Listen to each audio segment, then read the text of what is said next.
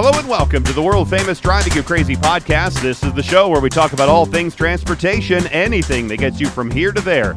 I'm the traffic anchor and the transportation reporter for Denver 7 News, Jason Luber, and if you would like to be on the show, you could always give a call here to the listener hotline 303-832-0217, and all my contact information is in the description of this program. For the longest time, I've wanted to talk to a train engineer to learn about what it's like to be riding the rails, and now I finally have the opportunity.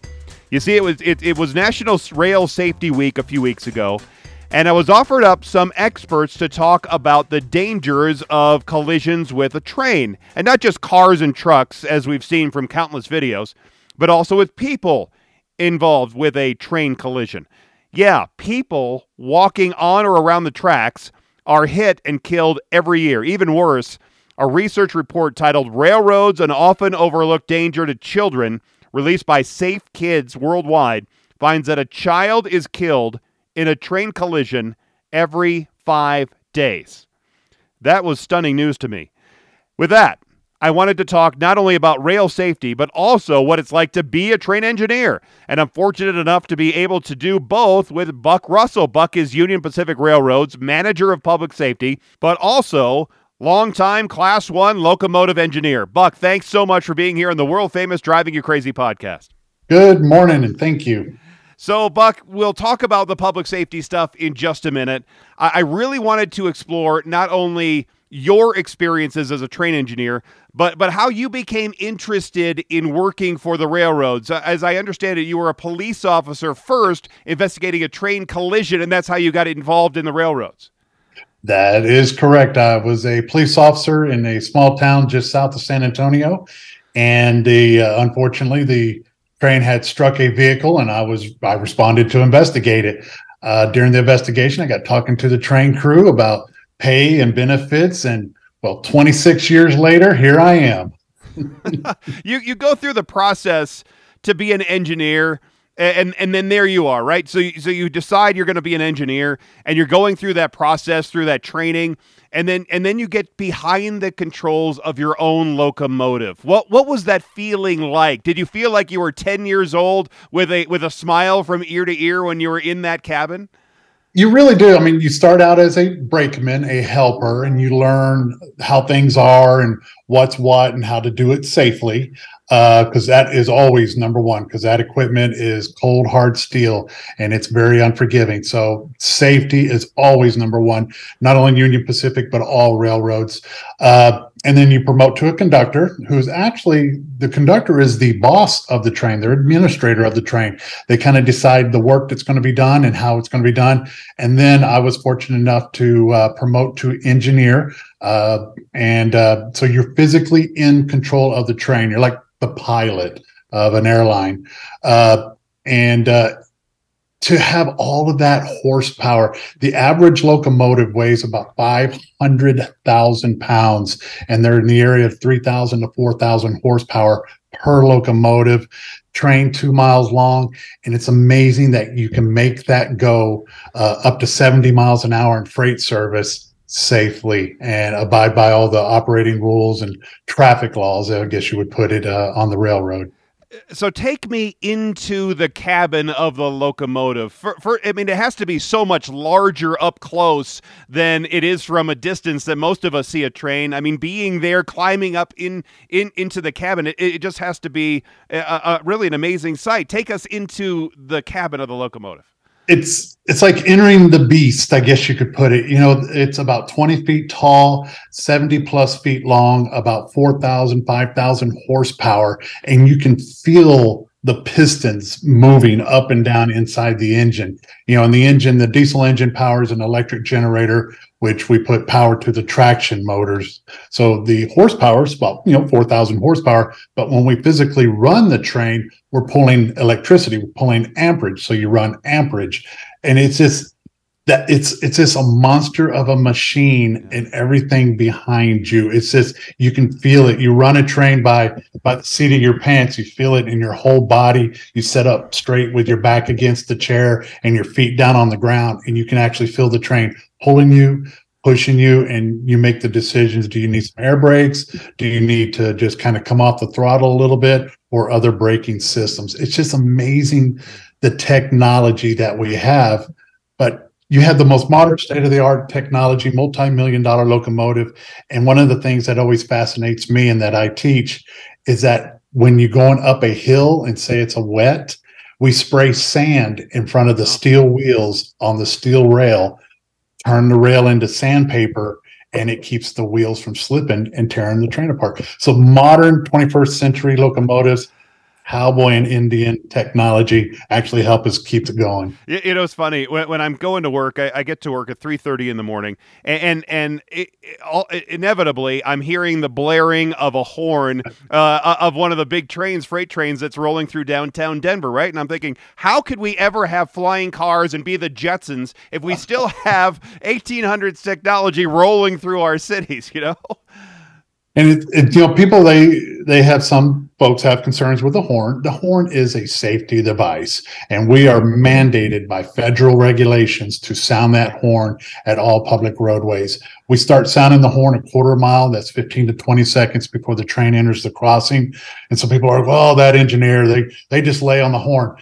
It's kind of correct, because if there's multiple crossings back to back to back, when we hit the surface of the crossing, we lay on the horn until the crossing is completely occupied, and then we do that for all the crossings that are back to back to back. So we do sound the horn. It is a warning device per federal regulations. Yeah, and we're going to talk more about that as well as some of the safety zone areas that are now more silent, where you don't hear the train horns in some cities. We'll talk about that coming up in just a bit. My guest is Buck Russell.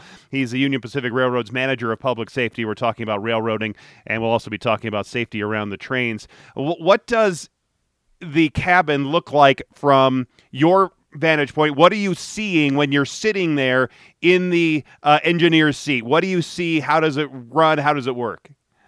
The cabins now, a lot of them are called whisper cabs. You actually don't hear the horn inside the cab on the modern locomotives, to save the hearing of the employees and everything else. There's a lot of things around that.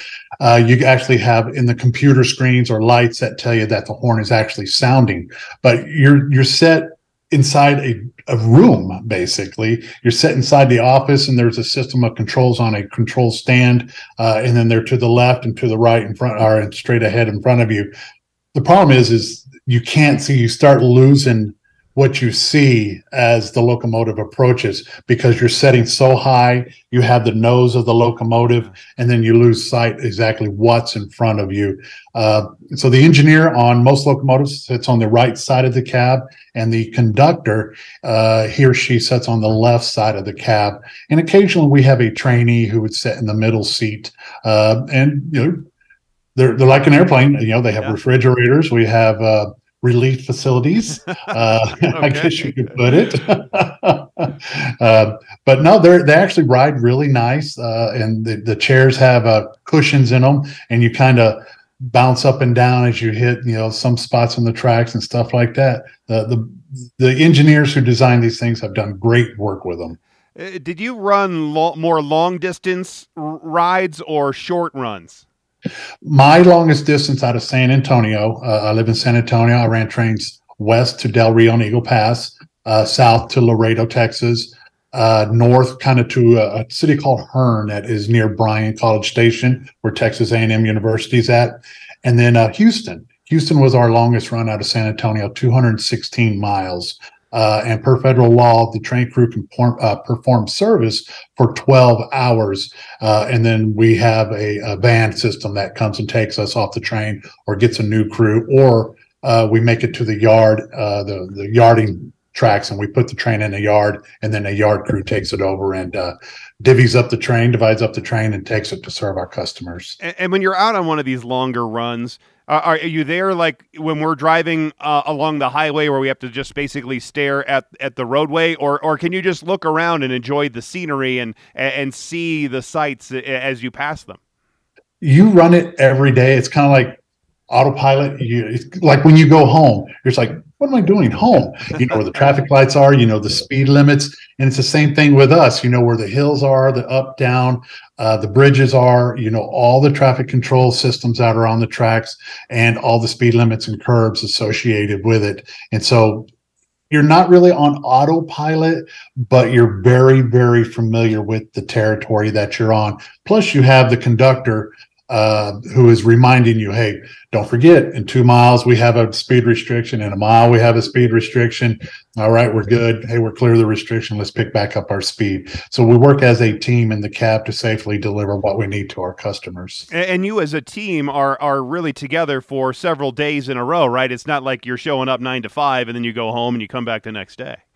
Now, every day on the road where I predominantly was, the road every day is somebody different. So an average trip to get somewhere, 8 to 12 hours, then the company provides lodging for us, and then you're called back to return home. And then you have federal rules with mandatory rest, kind of like a semi driver. Yeah. They can only perform service and they have certain hours they cannot work until they go back behind the steering wheel again, which, of course, we don't have steering wheels, back behind the throttle. Right. But it's a couple of days on, couple of days off kind of a thing, I'm sure, right? Yeah. And the company has done a lot of great things with the scheduling for the train crews, a little more predictability. They're working hand over fist to make the life much better for our employees. And you said you were mostly south there in Texas and across the southern United States. Were there other parts of the country that you wanted to see? Were there? Do you have a favorite route? Would you have liked to come up like into the Rocky Mountains up here in Colorado? Well, I was about to say, not just because you're in Denver, but the Moffett Tunnel, sure. Traveling through the mountains. That would just be. I'm South Texas, right? Mesquite, oak trees, very few hills. But then to come into territory where you're at would just be phenomenal. Operate a train in the snow and the side of mountains through the tunnels would be just an incredible opportunity. Maybe before I retire. Yeah, you should take the train. There is an Amtrak train that goes from Denver to Glenwood Springs. And I've run that route, and it's a lot of fun. It's beautiful to go through the Moffett Tunnel. It is dark in there, and they close down all the vents so they don't get the exhaust there in the train. And it's dark, and you're in there for a lot longer than you expect. But then coming out of there, going through Granby and Kremling, and then going over to the Colorado River, it is spectacular country because you're seeing a part of the state. And you probably experienced this with your routes, that there are no roads. And so you are seeing things that the normal driver doesn't see. And it's only by train that you can see these sites. And it's great. I mean, the wildlife you see, the beautiful ranches we go through, amazing sunsets and sunrises. It brings a tear to your eye how beautiful it can be because you have no light noise, light pollution from the cities or nothing. You're 100 miles from anybody and you're sitting there on a train and it's just like, they pay me to do this? Just stare out the window.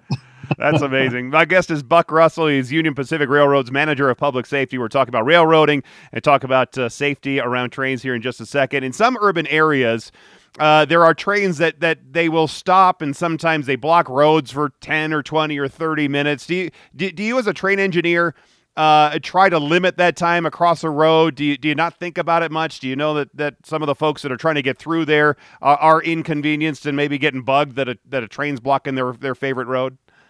We do have maps. The crews know their territory and they know how much train they can fit between crossings. If possible, we try to separate the train and allow traffic to move. Or, we're mechanical. So sometimes it's just a little bit beyond the train crew's control, but we have response teams that come out and immediately working on, kind of like NASCAR. They're there, they're ready to go, and they have all the tools and the training they need to address anything out in the field. But we do understand the disruptions it creates in the communities we operate in, and we do everything we can to stay off those crossings and park the train out of town or communicate with our dispatch teams and our operating managers about when we can go or cannot go. And it's the open lines of communication that we have with ourselves and our 7,300 communities we operate in. Right. What kind of a career is working for the railroads? Is it rewarding? Is it worth it? If you could talk to your younger self, would you tell yourself you should get into the railroad industry earlier? I think I've made some very good choices. Like I said, former police officer, so I've always had safety in mind, and that's why I lean towards the safety side, educating the young ones, our senior drivers, and everybody in between. But the railroad has taken very good care of me. I have a high school diploma. College was not my thing. I chose the military route. Did some time in the Gulf War and stuff like that, became a police officer, and then the railroad come a calling. But the railroad has financially taken very, very good care of me, and the retirement is amazing.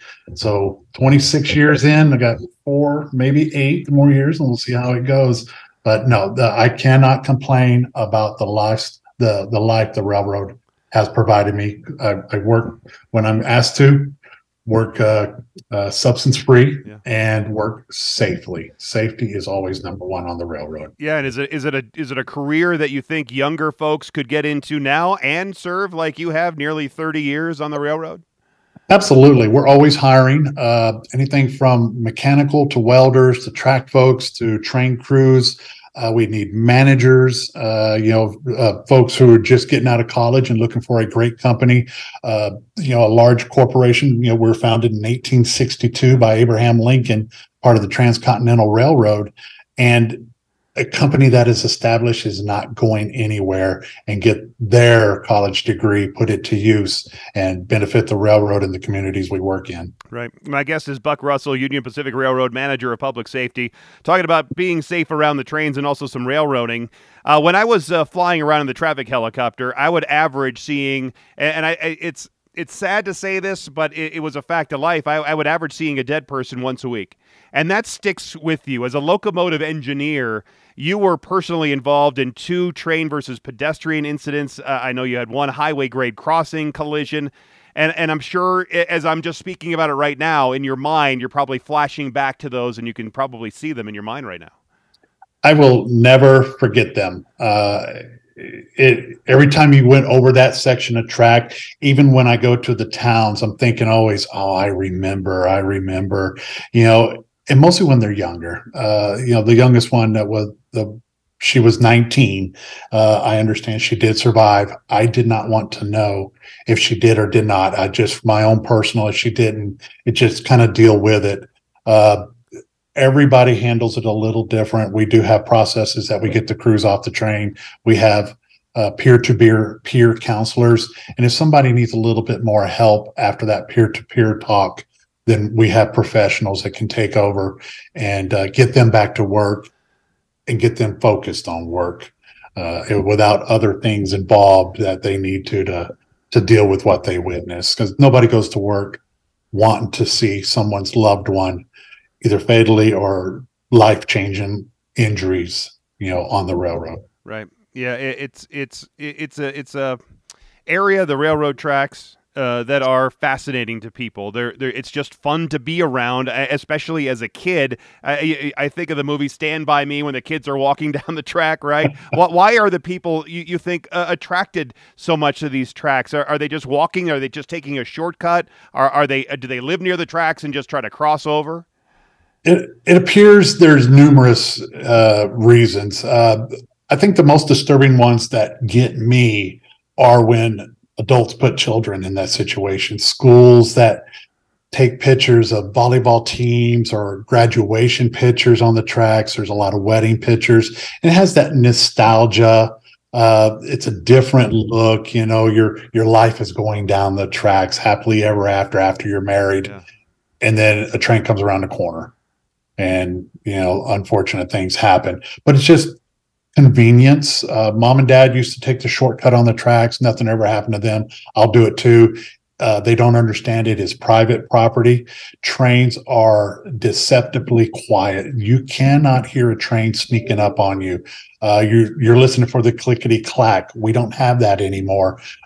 Plumes of smoke. We are our carbon footprint is so cut in half. It's like our carbon footprint on Union Pacific is like 75% less than semi trucks. So you can't see the smoke, you can't hear the train, and then next thing you know, we're on top of you.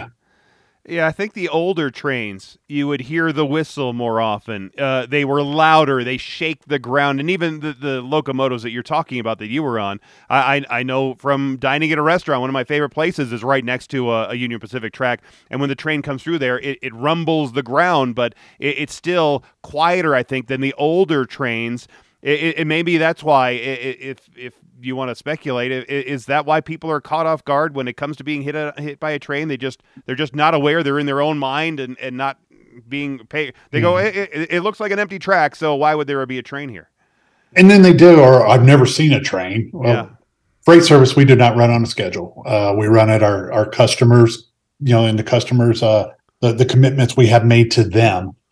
So the old number 5 will be here at 5 o'clock. That is not the case. We do not run on a schedule.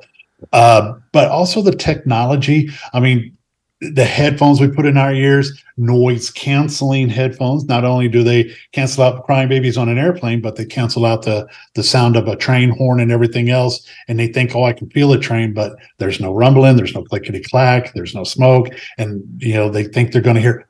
Or they're distracted. Personally, I carry 2 cell phones, one work, one phone, one home. And so I have 2 cameras with me, 2 devices to distract me. And if you do it around the train tracks, those are when unfortunately events happen. Can you, as a train engineer, are you able to see down the track a long distance? Do you have any kind of, or would maybe this be a decent idea, is to have some kind of a radar? I know airplanes have that sort of technology. Now I know they have their systems in the airplane that tell you where all the other airplanes are. But do you have other cameras maybe that can see down the track, so maybe you can see these people before you have some kind of an incident? Right now, there's no technology that I know of, radars and stuff like that. I do know the Federal Railroad Administration, our governing body, they are always looking to improve. Plus, Union Pacific internally, our engineering mechanical forces, they're always looking to improve the technology. And our people come up with a lot of creative things, and just it takes time to put it out there. But yeah, we can see down the track, and a lot of times you're kind of like, what is that? Kind of, maybe come off the throttle, start slowing down. And then if you realize it's a person, a vehicle, or some other object, then, you hit the emergency brakes. And of course, when you hit the emergency brakes, the average 12 million pound train traveling at only 55 miles an hour can take a mile or more to come to a stop. And after the crew hits the emergency brakes, there's nothing else they can do. Just lay on the horn and hopes that person or that vehicle gets out of the way as they slide down the tracks. Because we can stop, but we cannot stop quickly. Is it as really, when you throw on those emergency brakes, is it just locking up the wheels and then it's just that friction that's trying to stop this train? Is there any way you turn the engine to go backwards to get those wheels going backwards, or is it just friction? It is just like when you slam on the brakes in your car and you just stop. But unfortunately, it's a person or people in a vehicle, and there's an impact. Hopefully they get out of the way, but no, it's just the same as a car. You push on the brakes and it's just, the rubber to the road. Here it is, steel wheels to steel rail. And you just hope they get out of the way or you stop in time. Yeah. And there's this program called Safe Kids that helps educate people and parents, right, about especially kids being near railroad tracks, because it's unfortunate when you're talking about one child of every 5 days is either hit or killed by a train. That's astounding. It really is a disheartening number every 5 days. But unfortunately, though, about every 3 hours, somebody in the United States is either struck, the person is struck, or a vehicle is struck every 3 hours in the United States, according to the Federal Railroad Administration. But our partners at like Safe Kids, They get out in the communities. They help pass that on to parents. Not only do they do the railroad safety, they can talk to them about car seat safety, watch out for snakes and everything else, the holistic thing that ensuring those children are safe in our communities. But yes, the trains are a big part of the education outreach that Safe Kids do with us. Also, our partners like at Operation Lifesaver Incorporated in the Texas A&M Transportation Institute. So it's not only Union Pacific pushing that safety message, it's all these other partners that can get into these other organizations and push that message for us. My guest is Buck Russell, Union Pacific Railroad Manager of Public Safety. We're talking about safety around trains, especially if you're a pedestrian, and also some railroading questions as well. You were talking about pedestrians being hit by trains, but I think we see more videos of when a truck or a car is hit by a train. What are some of the popular reasons maybe you've heard of why people either stopped on the track or were eventually hit by a train? It's distractions in the vehicles. There's some pretty darn good sound systems. The cab of vehicles are very quiet. There's a lot of distractions in the vehicles. That's one thing you see on TV commercials. It has this extra large, heads up display and everything else. And your distractions in the vehicle, your passengers distracting you, cell phones, unfortunately, also texting. Folks forget to look both ways and always expect a train from any direction on any track. They don't stop. The crossings are legal intersections, and there's a stop or yield sign, and you're required by law to abide by the signage at the crossing and yield the right-of-way by law to a train. Trains have the right-of-way over everyone, fire, police, and EMS, because like we already discussed, we can stop. We just cannot stop quickly. Unfortunately, we all seen people drive around the lowered gates. Yeah. And I don't know if you've ever noticed next to the signal mast, that's a flashing red light on the crossing arm. The one in the middle is also a flashing red light.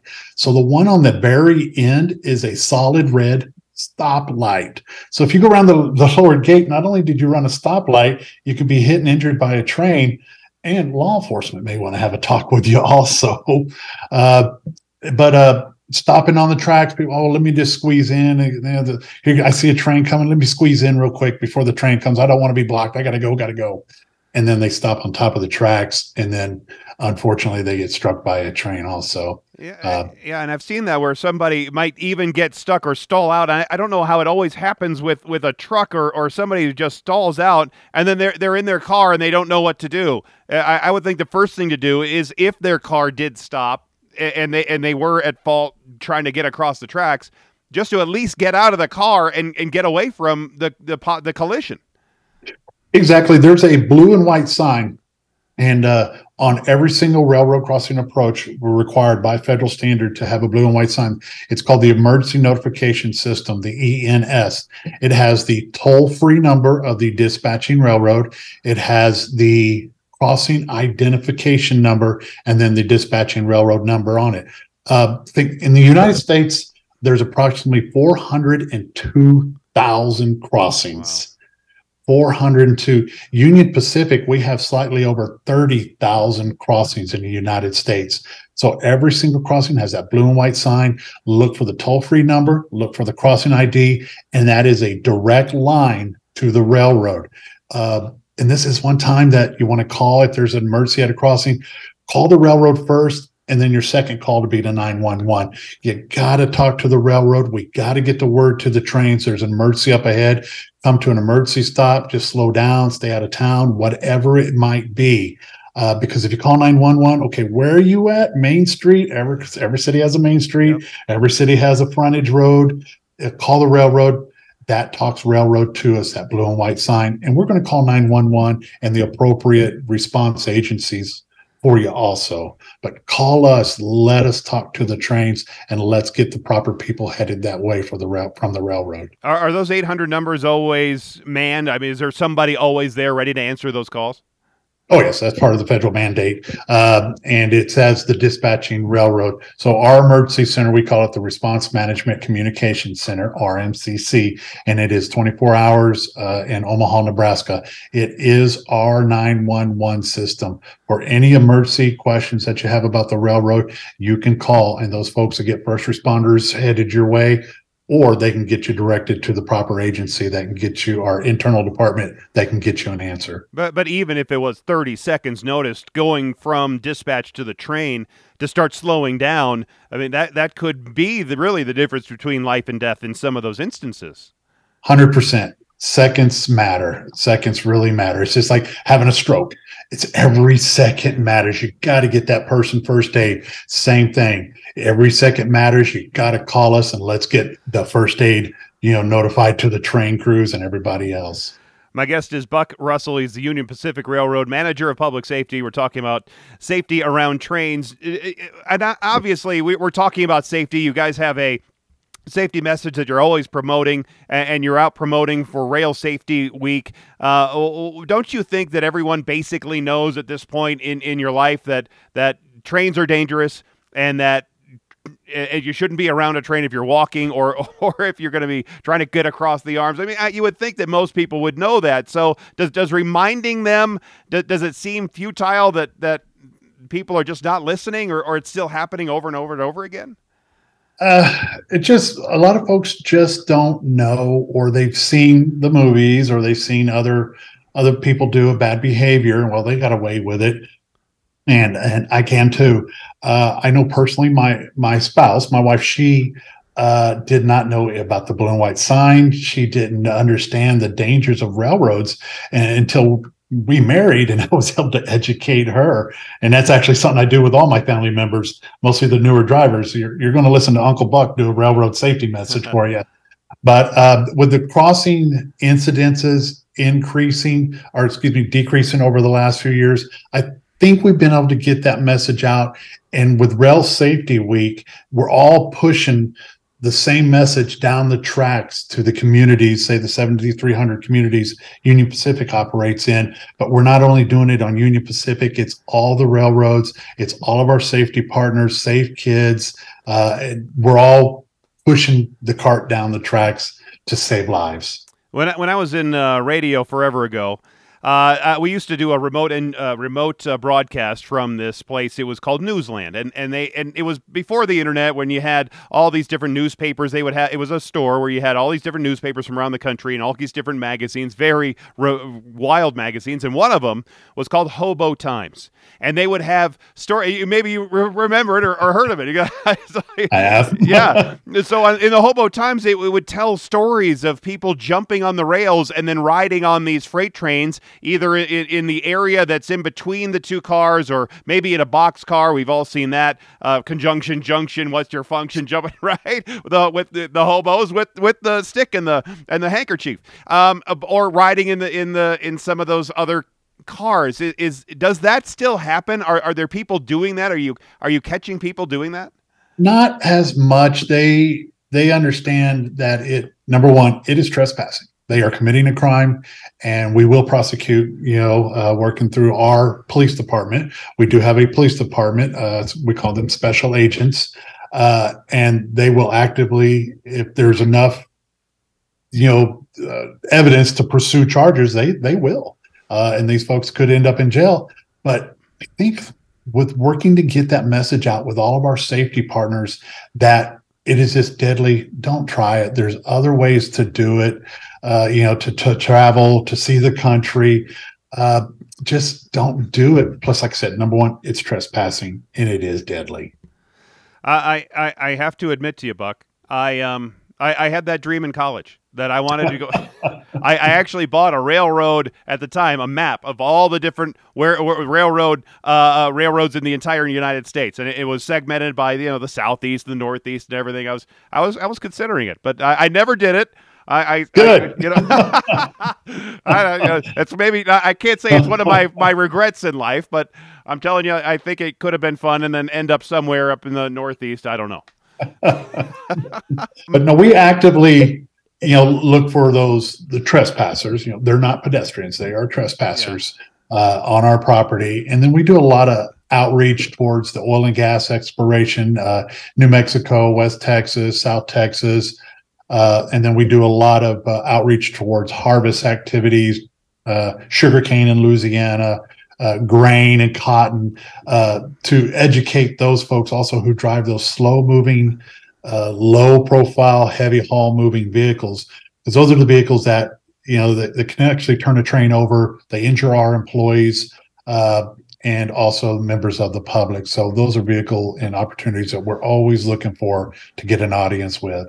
I got two last ones for you there, Buck. Okay, first, it always made me crazy trying to figure out how, all right, I can understand you have the locomotives in the front and it's pulling the train, but then you have an engine right there in the middle and you have some in the back. So how are they pushing the train without pushing the other cars off of the track, and how do you coordinate all of it so it's all moving at the same speed so you're not pulling too much and pushing too much?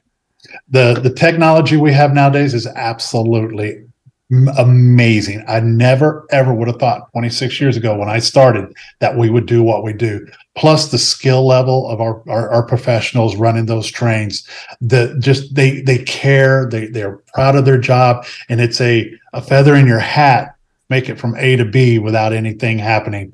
But what it is, they're distributed units, the distributed power units, and the engineer tells those units where they're at in the train, and then they can have the middle locomotive braking and the rear ones with power, and it helps get over undulating territories, going up and down hills. It helps with braking as you're going up and down hills, and we can move a lot more freight with the technology, so it puts less trains out on our network, I guess you could put it. So just the technology that we have and the professionals we have running those trains has really allowed us to have those distributed locomotives in the trains. Yeah, it's just fascinating to see how all that works, but it's starting to make more sense now. So finally, is it dangerous for a train to roll over a penny on the track? And I say this because when I was a kid, I was growing up in near in the Detroit area, and we were at this place called Greenfield Village in Dearborn, Michigan, and it's an old 1700s village, and they have a little railroad that goes through there. And Ben Franklin, who's walking around, he my brothers and I were putting our pennies on the railroad track right there, waiting for the train to come by, and he goes, a penny on the railroad is a penny flat. I've never forgotten that. But I've also wondered, if you put a penny on the railroad on a real train, is it going to mess you guys up? It won't derail a locomotive. It weighs about 500,000 pounds, but it puts the person who put the penny in danger. They're trespassing on private property, and they're engrossed in their activity, and they may not see rail equipment or a train coming. They may slip and fall, on the ballast. That it's kind of loose. It's loose rocks. But also you think about the steel rails that hold all that weight, and that giant locomotive with those steel wheels, it's going to squish that penny or that nickel, and it could shoot it out like a rocket, just like a missile. And unfortunately, it could strike somebody, and it could take their life if it hits them in the proper spot. So it's just not working. Go to the Cowboy and Indian Museum and use the penny squasher out front in the lobby. That's exactly what it does, and everybody's safe. Yeah. Would it take something? It would probably have to take something big. I've seen people put rocks on the railroad tracks and other debris. I would think it would have to be something big to really stop the train or mess you guys up, right? Yeah, it's just like the semis, the loaded semis with sand and other agricultural products that really, myself being a public safety guy, gives me some concern. Sure. Well, it's been a fascinating conversation, Buck. I appreciate all of your history and all of the safety messages. It really is nice to talk to you with your experience to know what it's like to be on the rails. Thank you very much for the opportunity to chat with it, and good to meet you. Well, that was awesome. It was super cool. It's interesting to hear that he only basically went through just this part of the country. I think that's how it works for a lot of the folks. They keep them close to a home base. So if you live like Buck does in San Antonio, that you're going to be running rails somewhere there in South Texas, maybe into New Mexico. If you live in I don't know. If you live in Missouri, you're going to be probably doing the Missouri run and through St. Louis and maybe to Kansas City. And if you live out here in the Rocky Mountains, you'll probably be doing that run. But it's interesting to see how those folks do what they do and around tracks. And yeah, I used to read that Hobo Times. And yeah, I still have that feeling that I would want to ride on the rails. And I know it would make Buck crazy, but trespassing really isn't that big of a crime anymore, is it? Maybe it is, and maybe they do put people in jail for it. But anyway, I think it would be so much fun. And there's YouTube videos I know, and I don't know if they've taken them off, but I know years ago I've seen YouTube videos of people documenting their adventures with riding on trains and going from place to place to place. And yeah, it is dangerous, obviously. But there's always an inherent risk about anything you do, and sometimes can it be done safely? I think if we're all being honest, yeah, there are times when the train is running either at 1 mile an hour or stopped that you could jump on and off and situate yourself, and then the train's going again. Is it probably the safest thing to be out in the open air while the train is going at 50 or 60 miles an hour down the tracks somewhere in the middle of a country where you don't have any emergency services within miles and miles and miles because the trains go sometimes where the people aren't? Yeah, it's probably not the safest thing to do, but again, there's the adventure part of it, right? That's part of being on the adventure of riding the rails and being like the hobos in Conjunction Junction. What's your function?